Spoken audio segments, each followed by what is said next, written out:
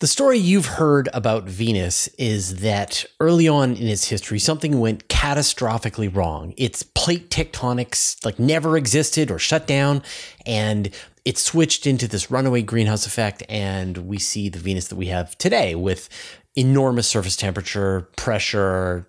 It's no place for a human being to walk around. But a new paper suggests that, in fact, Venus did have plate tectonics at the same time that the Earth had plate tectonics, and had them for a while before something shut them down and we got this sort of stagnant lid planet that we have today. And if that's the case, then there were two worlds in the solar system that had plate tectonics for long periods of time, places that could have had life. And think about the implications for other planets out there across the Milky Way. My guest today is Dr. Matt Weller. He's the lead researcher on this paper and talks about the evidence that he thinks indicates that, yes, Venus did have plate tectonics for a long time.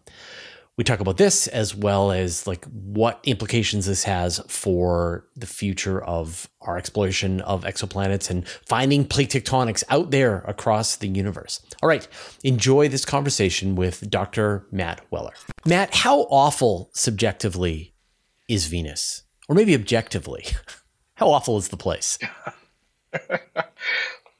Well, I think that depends on your perspective. If you are us and standing at the surface, it would be very awful for about a fraction of a second. And then we wouldn't really care that much anymore. Very awful for the rest of your life. Yeah. The surface, very awful, yeah. The surface pressures are substantially higher than the Earth. We're talking approximately 93 times Earth pressure, so that's bottom of the ocean. Surface temperature is hot enough to melt lead. It would be a very, very bad place for us to be as people. But when we're sitting here on the Earth observing Venus, it's a wonderful place. We can see that we have really two similar planets in terms of where they were formed in the solar neighborhood, the material they were formed with, but we have planets that are completely separate and different from each other. And being able to ask why that is makes Venus a wonderful place and a wonderful test case in our solar system. Hold off pushing it into the sun for a little bit so we understand it better. Obviously that big difference is that you've got this enormously, this high pressure atmosphere, 92 times Earth's pressure at the surface. It's as if you're a kilometer below the ocean. The temperatures are, as you say, hot enough to melt lead across the entire planet. Why is it so different from Earth? That, I think, is the million-dollar question. One of the reasons that people suspect is it lacked plate tectonics. That's been kind of that canonical view. And the reason people thought this was if you actually took all of the carbonate rocks on the Earth, stuff that sequesters CO2 from our own planet, and suddenly released all that CO2, melted it, and put it into the atmosphere, you would have something that looked very, very similar to Venus. So the argument's really been that Venus didn't necessarily have plate tectonics, in part because the atmosphere was so thick that you never actually kicked in this carbonate silicate weathering cycle that pulled CO2 out. That's kind of the canonical way of viewing it. Obviously, for this paper, we took a very different approach and actually said that the atmosphere in and of itself is indicative of this early plate tectonic-like regime, and that actually what you're seeing for Venus today is not necessarily due to the planets fundamentally being different in their early tectonics, but something else pushed them apart. And that could be increasing surface temperatures, for example. That could shut down plate tectonics. So Venus closer to the sun, losing water, you actually resist the driving forces that cause plate tectonics, and you can move into a different type of regime where you actually kind of cook yourself. And that's what we argue is very likely to have happened. Well, when Venus. Did plate tectonics get started on Earth? Depends on who you ask, depends on what data set. you're looking at. So it's been suggested that Earth has been in a plate tectonic regime pretty much its entire evolution. There have been people and data sets that have challenged this idea, specifically through paleomagnetic records, where we actually don't seem to see the surface moving a lot. And there's actually a recent paper that came out that suggested from this paleomagnetic record that the Earth did not initiate plate tectonics until some point after 3.7 billion years ago, which suggests early Earth was in another style But of there was tectonic life on regime. Earth then. Yeah. There was life, yes. Yes, and that is one of those fundamental questions that we're looking at. So we look at life and we say, well, there's life on the Earth. We don't really see it anywhere else in the solar system. There's no concrete evidence for it anywhere else. And the Earth has plate tectonics, therefore, life is required. Life requires plate tectonics. That might not actually be the case. Life could be independent of plate tectonics, at least initially. Now, having long-term habitability, long-term life might actually require plate tectonics and this long-term volatile cycling that happens. That carbon silicate weathering cycle, bringing material into the interior, re-releasing it. That might be needed to keep a stable atmosphere, climate conditions, liquid water at the surface over, say, 4.5 billion years, but maybe not over the first billion. And so then what are you thinking, or what are you finding for when plate tectonics got started going on Venus? So one of the interesting things about the study we just did is that Venus really kind of requires this very, very early phase of plate tectonics to release enough nitrogen into the atmosphere that we see for observations on Venus. Venus is weird in that it has 3.5 times roughly the nitrogen that the Earth has at the surface in the atmosphere.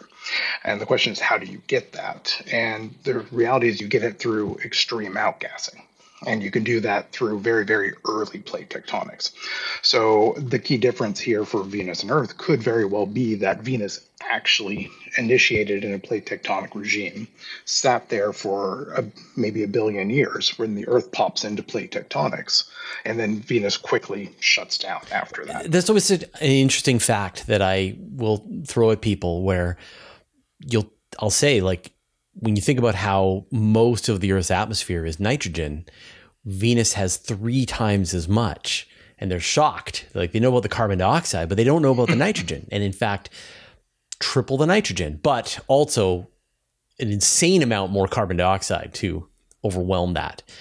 Yes. So I guess I guess the evidence rests on this formation of the nitrogen in the atmosphere of Venus that was produced by the plate tectonics, the outgassing early on. Are there other gases in the atmosphere that could indicate plate tectonics in early Venus? That's a really good question. So one gas is actually argon. Radiogenic argon particularly, is released as it decays in the interior. So when it builds up in the atmosphere, you're building up through this melting process. So classically, Venus has been argued to not be terribly degassed relative to the Earth because of the low levels of argon in Venus's atmosphere. The issue with that for Venus is that the non-radiogenic argon, which is also a trace indicator of kind of long-term evolution of a planet, is substantially larger in volume and mass in the Venusian atmosphere. So that's saying that Venus is actually really, really outgassed relative to the Earth, maybe even more so than the Earth. So those are kind of your classic examples of gases that we look for plate tectonics. Nitrogen's a new one that we've suggested, but in the past, argon has been the principal idea of, to trace the long-term evolution and outgassing. In terms of other specific gases, there aren't that many that we think are truly indicative of plate tectonics. They're more indicative of perhaps life. So oxygen in the atmosphere can be produced biotically or even abiotically. Methane is similar as well. So those are signatures we would look for life, but we don't really see that per se in plate tectonic versus non-plate tectonic But regimes. would that also explain the carbon dioxide that you just had outgassing that just kept going on and then shut Mhm. down? Yeah, I mean that's kind of the key takeaway that this early phase of plate tectonics is effectively a runaway plate tectonic state. We have buffers that feed back and will stabilize our atmosphere and climate, and that could be life potentially. But in Venus, it looks like that did not happen.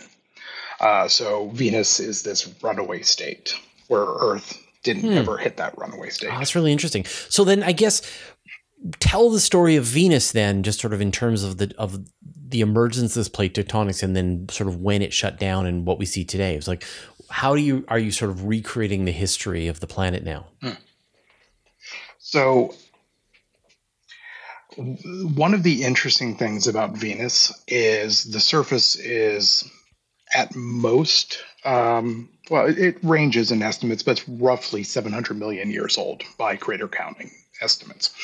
So this means that when we look at the surface of Venus, we don't see much, if necessarily anything, that's older than about 700 million years. So we can't see Venus's past. Beyond that point in time, we are completely blind.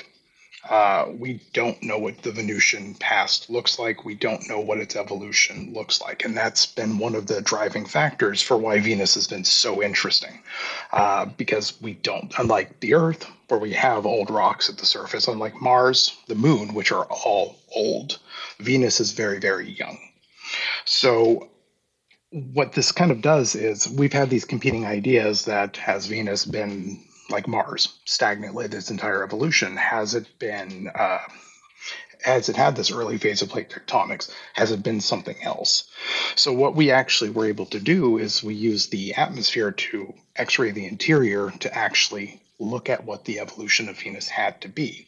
And in that case, we actually have that very early Venus entering this very early plate tectonic like state, cooking itself early on, uh, which could take a billion or a couple billion years before becoming what we see today. So when we look at Venus, we really aren't seeing the past, but we are in the sense that the atmosphere actually can X ray the interior of the planet. And like I know the with that stagnant lid hypothesis that instead of having the plate tectonics, just the surface turned itself inside out every few 100 million billion years or so in this sort of catastrophic event.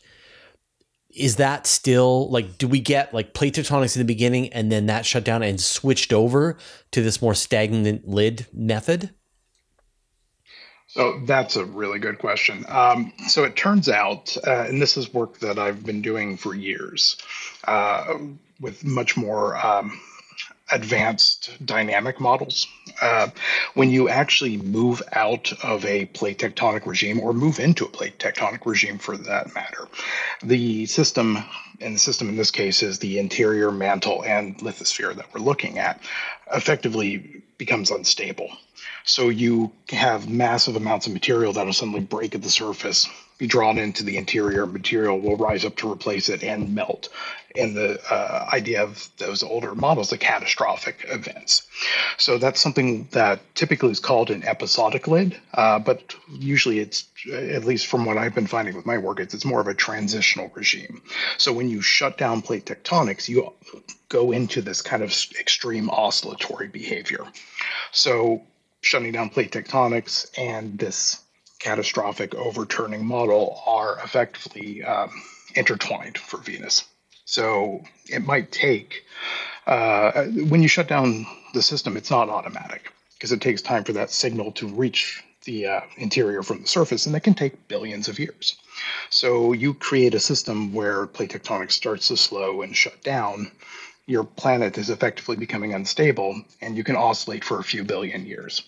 And if you were to look in between these oscillations of these extreme events, you would see something like Venus today. You would see a surface that's not really doing much. There's somewhat limited volcanism evidence for currently. even though there's a lot of resurfacing, obviously, which is volcanic. But you wouldn't see a lot of activity at any point in time until it becomes unstable and goes again. I mean, we look at Mars and it's vastly smaller, less massive than Earth and Venus, and it has that stagnant lid, and it's just because it's small and it cooled down and it's farther from the sun. But Venus is big and is getting more energy coming from the sun even than Earth does. And so it seems weird that it would shut down its plate tectonics. So have you got a sense of just like what finally shut it down, or will the plate tectonics return in the future? Also, a great question. So, one of the things that can happen, it turns out that plate tectonics, these dynamic systems, are very sensitive to what's happening at the surface. And this can be surface temperature. So, if you crank up your surface temperature high enough, what really you have kind of competing effects that you actually have recrystallization of the surface, that fractures aren't they don't quite form the same way. The material is a little bit weaker, and you can actually not allow stable through-going faults to occur. And then you have dynamic recrystallization. That is where the faults will heal. So you have these kind of competing effects, but the takeaway is you crank up that surface temperature, you cook the surface of the planet, and that creates a feedback that can actually shut down plate tectonics. And that's because the planet is a large heat engine. And what's driving that is really the temperature difference from the surface to just the base of the lithosphere. And that can be 1,000 Kelvin. That could be a big whopping signature. So for the Earth, that's something like 200 Kelvin to 260 Kelvin to something like 13, 14, 1500, depending on where you're looking at. On Venus, that's almost 1,000 Kelvin, but on Venus, that might be only 400. So you're actually reducing the energy available to drive plate tectonics. Now, the sun is heating up very slowly, and in the next, say, 500 million to a billion years, the oceans will boil away, and we will start to go into our version of a runaway greenhouse effect. Will we look like Venus then, or do you think we'll still have plate tectonics even though we're a lot less habitable? That really depends on a lot of factors that we don't have a great handle on currently. But looking at, I mean, these are simplified models because you're trying to understand some of the base physics of the behavior. Looking at the simplified models, the implication really is as goes Venus, so too does the Earth. That we are effectively looking at the long term fate of the Earth unless something dramatically changes. And there are ways to slow down climate change, natural or otherwise. For instance, there's a cloud albedo feedback that can kick in. So as you start kind of warming up the atmosphere, you start bringing more water vapor into it, which can form clouds, which can actually reflect more light. So you can actually have a feedback effect that'll keep the atmosphere much more clement than you would normally expect. But if it goes above a critical threshold, yes, you will see very likely something similar to Venus today. And we Right. might have two planets that are now identical again in the future. So let's go back in time again now and sort of chart the habitability of Venus. When would you have the potential for liquid water on the surface, and for how long? So that is actually a very interesting question. One of the kind of takeaways of this very early plate tectonic regime is that it generates atmosphere fast, generates very thick atmospheres in the order of 10 million years or less for some of the models.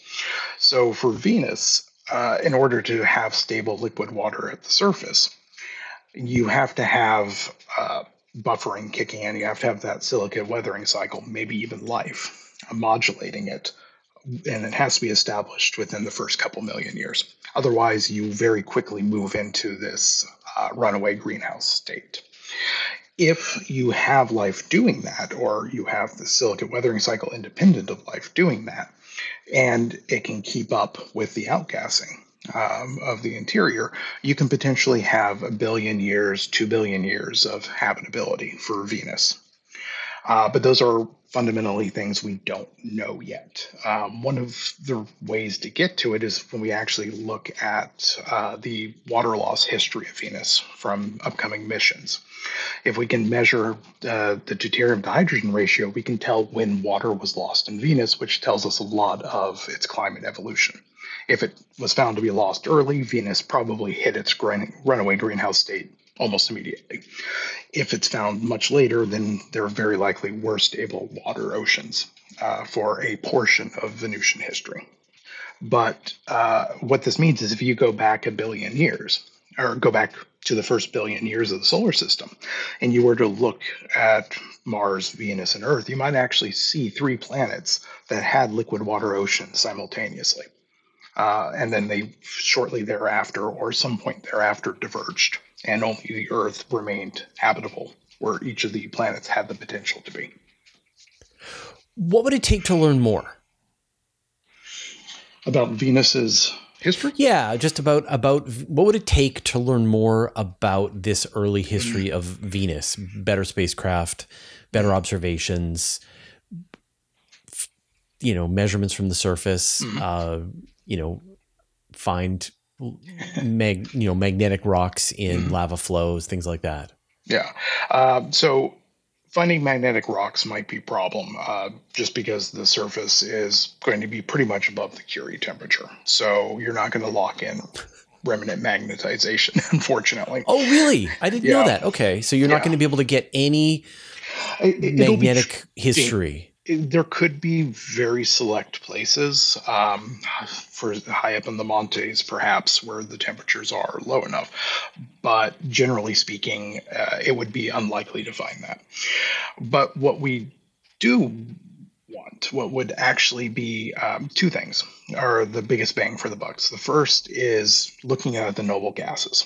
So having and we're doing this with Da Vinci, an atmospheric probe is going to be going down to the surface and it's going to be collecting data. So we're going to be looking at argon, neon, helium, hopefully looking at nitrogen as well. And we can determine a lot about the emplacement of the atmosphere that way. How much of it's primordial, how much of it came from formation, how much of it was outgassed from the interior. This will go a long way to telling us what's happened with Venus. The other thing we need, and there really isn't a way to escape this, we need a sample return. We need a mission that will actually go and collect rocks and bring them back so we can analyze them. Well, that sounds doable. Oh yeah, that's a much longer trajectory. I mean, not going to be in the next 10 years, but we could be working towards it.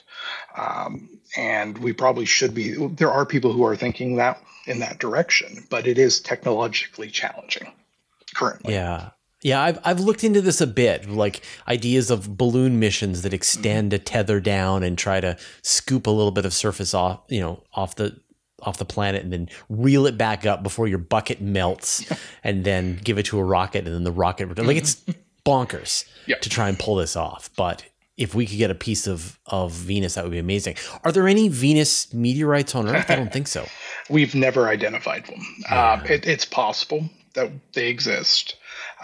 They've not been identified in the catalog. Just by law of averages, it's happened. It's harder to get an asteroid from Venus to the Earth in general. And it's hard to get material out through that atmosphere of Venus to begin with. So over billions of years, almost assuredly, as meteorites have fallen. We just don't see them. We have our own selection and preservation bias. Most of the meteorites that fall in the oceans. And then we never see them again, and they're subducted into the interior. So we are limited by what we have. But yeah, they should exist. We just haven't identified. I mean, that's a whole other conversation about all of the meteorites that there should be interstellar meteorites. There should be meteorites from Venus. There should be meteorites from just all kinds of interesting places over time, but they're just so hard to find. But I do like that idea of like finding them on the bottom of the ocean. I want, because I think about people going across Antarctica and you spot a rock in the top of the snow. if you saw a weird rock at the bottom of the ocean, could you say, oh, that's a meteorite? I wonder. It's a good question. I mean, the problem is you don't know if it's a fresh fall. Uh, you don't know its context. But there's an added complication with Venus. Uh, the evidence we do have from the Russian missions, looking at the surface spectroscopy, is that Venus looks a lot like the Earth. It looks like effectively mid-ocean ridge material. So if we did collect a sample from Venus, if we had this meteorite, we might not be able to distinguish it from the Earth, which is one Wow. of the reasons why we need that sample return. We Right. need actually something we know for a fact is from Venus to compare it, to be able to say, is this actually Earth-like or is it really different? We just And it don't doesn't feel know. like salt water is the best place to No, store your meteorite samples. no, they do tend to react. Yes. Yeah. Now, if true, this is gigantic because you've got two worlds in our solar system that had plate tectonics. What are the implications for extrasolar planets? That is actually how this particular study originally started. We were looking at habitability of potential habitability through outgassing of exoplanets. And just by happenstance, I looked at the nitrogen story, and that's what keyed me into looking at Venus. But if we look at our own solar system, we really have two hypotheses: the Earth is unique or the Earth is common. Those are our two options. And we have a sample size of one, right? We look at the Earth, we have the Earth, we know it's in a plate tectonic regime, we know it has life. And we just don't know when we look out in this cosmos how likely Earth really is. But if we're looking at our own solar system with its own experiment, I mean, and we can look at Venus and Earth and view this as a laboratory experiment. The solar system gave us two planets that are very similar in principle to each other.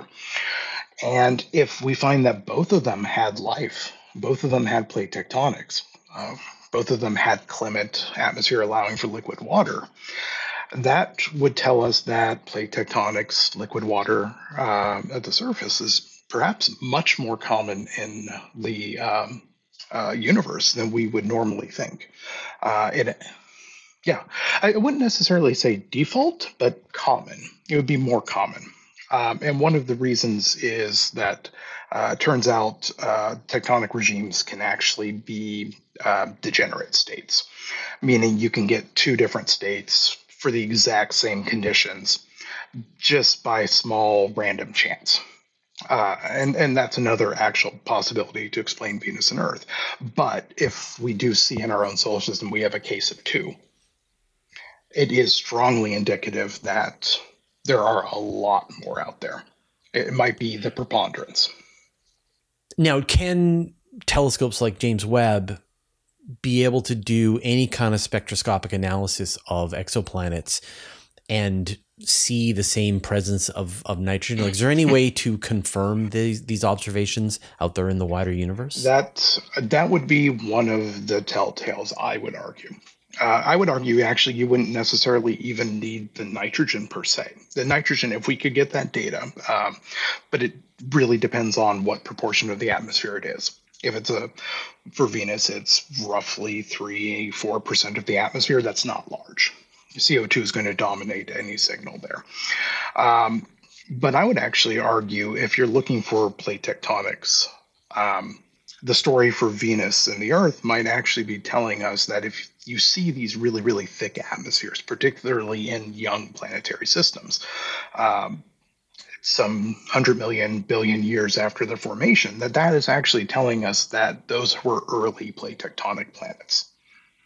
What about those noble gases, though? Like, is that the way? Noble gases are much more difficult, from my understanding, to be able to detect from James Webb or other missions. I don't believe we have the sensitivity or enough. I think these might be a few generations ahead, where we All right. need to move a few generations ahead in detection capabilities. But yes, if we could detect these noble gases, that would tell us a lot. But for instance, we can't actually use space-based observations to detect noble gases throughout the atmosphere of Venus today. We need a mission to do it. So Right. we might actually still And need it's right missions. over Yes, there. yeah, we might still need missions to physically go to another planet to be able to tell its specific history. So we probably need to be looking at planets kind of much more holistically, the generation of the atmosphere, where it's sitting in the stellar neighborhood, um, things like that, to be able to infer, not necessarily if it definitively is in a plate tectonic regime, but maybe a probability of it, that these are much more likely candidates to be in a plate tectonic regime, for instance. If Earth isn't normal, or sorry, if Earth is average, if Earth is just a totally normal planet, and we can see that the plate tectonics that happening on Earth happened over on Venus, I mean, how do you feel about the implications for the search for life in the universe? Well, that opens up a whole new can of worms.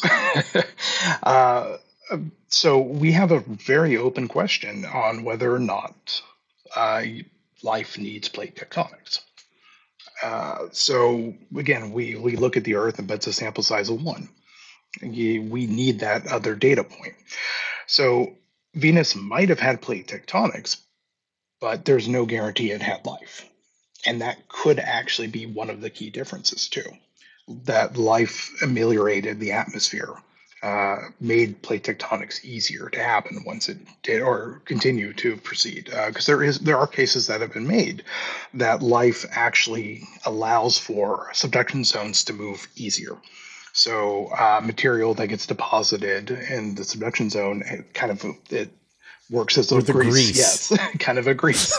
So that may be one of the reasons why Earth is happily plate tectonic, is that life took root here and it didn't on Venus. Hmm. Uh, those are some of the things that we're still wrestling with. And one of the ways to get at this is actually looking at the carbon isotopes of Venus's atmosphere. If there was life at the surface at any point, and if it did sequester carbon in any real way, when you have these overturn events, it gets mixed back into the interior. It melts and then it's re released. So we should be able to see isotopic signatures. It's just whether or not we have the sensitivity to recognize them, or even the understanding of what those will look like in a system that is CO2 dominated the way Venus is. So these are things that we are kind of like pushing the envelope for and trying to understand, create context for observations we don't know we need yet. Yeah. Matt, what are you obsessed with right now? Well, that leads into it. So I'm actually obsessed with the likelihood for plate tectonics in the universe. What are the fundamental controls that allow plate tectonics or disallow plate tectonics? Some of the early work I did, this project as well, really was looking at if you were in plate tectonics. If you were in this regime, how unstable or stable is it? But what I'm really interested in understanding is the feedbacks that reinforce or firmly destabilize. So surface temperatures play a big role in plate tectonics, whether or not you have it. But the silicate weathering cycle also plays a role, because the atmosphere actually is one of the chief controls for these systems on whether or not you're going to be a happy planet like the Earth, or maybe even Venus. So I'm interested in I'm interested and fascinated and obsessed with understanding how the interior and the atmospheres behave over geologic times, together with and without life, with different assumptions, different stellar neighborhoods. And the whole idea is to be able to understand whether or not plate tectonics is really going to be common. And if we can set up a predictive framework when we look at exoplanetary catalogs and say, well, we're pretty sure this planet has plate tectonics. It has the characteristics for what we understand work, but this planet doesn't. So we now have a framework to go and test. I might not see it in my lifetime, but these are things that can be generational. They put the idea out there, and they can be tested later and see if this body of knowledge holds up. Do you think it would be like the plate tectonics finder? Would it be a mission that's very specialized at at, with the right coronagraph and looking for these kinds of chemicals in the atmospheres? Or do you think it's like a more general purpose instrument that's going to have other jobs like the Habitable Worlds Observatory? I think ultimately the controls of plate tectonics and the signals of plate tectonics are much more general, that there aren't many telltale. So I think it has to be a jack of all trades. I think it has to take 100 different observations and make inferences based on those observations, that there isn't going to be necessarily one smoking gun that we can detect from a distance, unlike nitrogen, which might be the smoking gun in our own solar system. No, it's fascinating work. Matt, thank you so much for taking the time to chat with me today, and good luck with figuring out whether Venus had plate tectonics early on. That's exciting. I'm going to talk some more about Venus and just like how exciting it is that we have an exoplanet analog right here in the solar system. But first, I'd like to thank our patrons. Thanks to David Richards, Mark Anstis, Antonio Lofilara, Dustin Cable, Vlad Shiplin, George, Andrew M. Gross, Jeremy Mattern, Josh Schultz, and Jordan Young, who support us at the Master of the Universe level, and all of our other supporters on Patreon. We think about Earth as this habitable world in an ocean of planets. Are we normal? Are we not normal? But we have just this incredible fortune of another planet that is exactly like Earth. Venus. It has the same mass as Earth. It has the same surface gravity as Earth. It's made of the same stuff. And yet we know that something went horribly wrong on that planet. And so we have this comparison. We have two examples that we can then look out into the universe and say, is it more like Venus or is it more like Earth? And is it, how much more like Venus is it, and how much more like Earth is it, and where did these processes diverge? And that we can do all of these experiments and then use Venus as a control. As we observe the atmosphere of a planet, we can say, oh, how does this compare to what we know about Venus? Our understanding of the cosmos would just not be the same if we didn't have Venus there. And a lot of the initial exoplanets that we're going to be finding, we will probably be finding these exovenuses. And we'll get a much better sense of figuring out when our two paths diverged. It seems just like such a gift from the universe. And so thank you, universe, for providing us with Venus and a place that we can study. And clearly we need to go back to Venus. We need to go into the atmosphere of Venus. We need to land on the surface. We need to retrieve a sample and bring it back home so we can understand that planet better. I've been pretty obsessed with Venus for the last year or so, and so I've got a lot of interviews about Venus, but two that I think you're really going to enjoy. One is with Dr. Paul Byrne, and he worked on the discovery of volcanoes recently on the surface of Venus. We thought Venus was mostly volcanically dead, and yet actually there could be active volcanoes still on the surface of Venus. My other conversation is with Dr. Michael Way, and we talk about the future exploration plans for Venus, what can be found there, where should we be looking, and more thinking about how it is a similar, dissimilar exoplanet and how it compares to Earth. So two interesting interviews. I promise you're going to love both of them. So check one of those next. All right, we'll see you next time.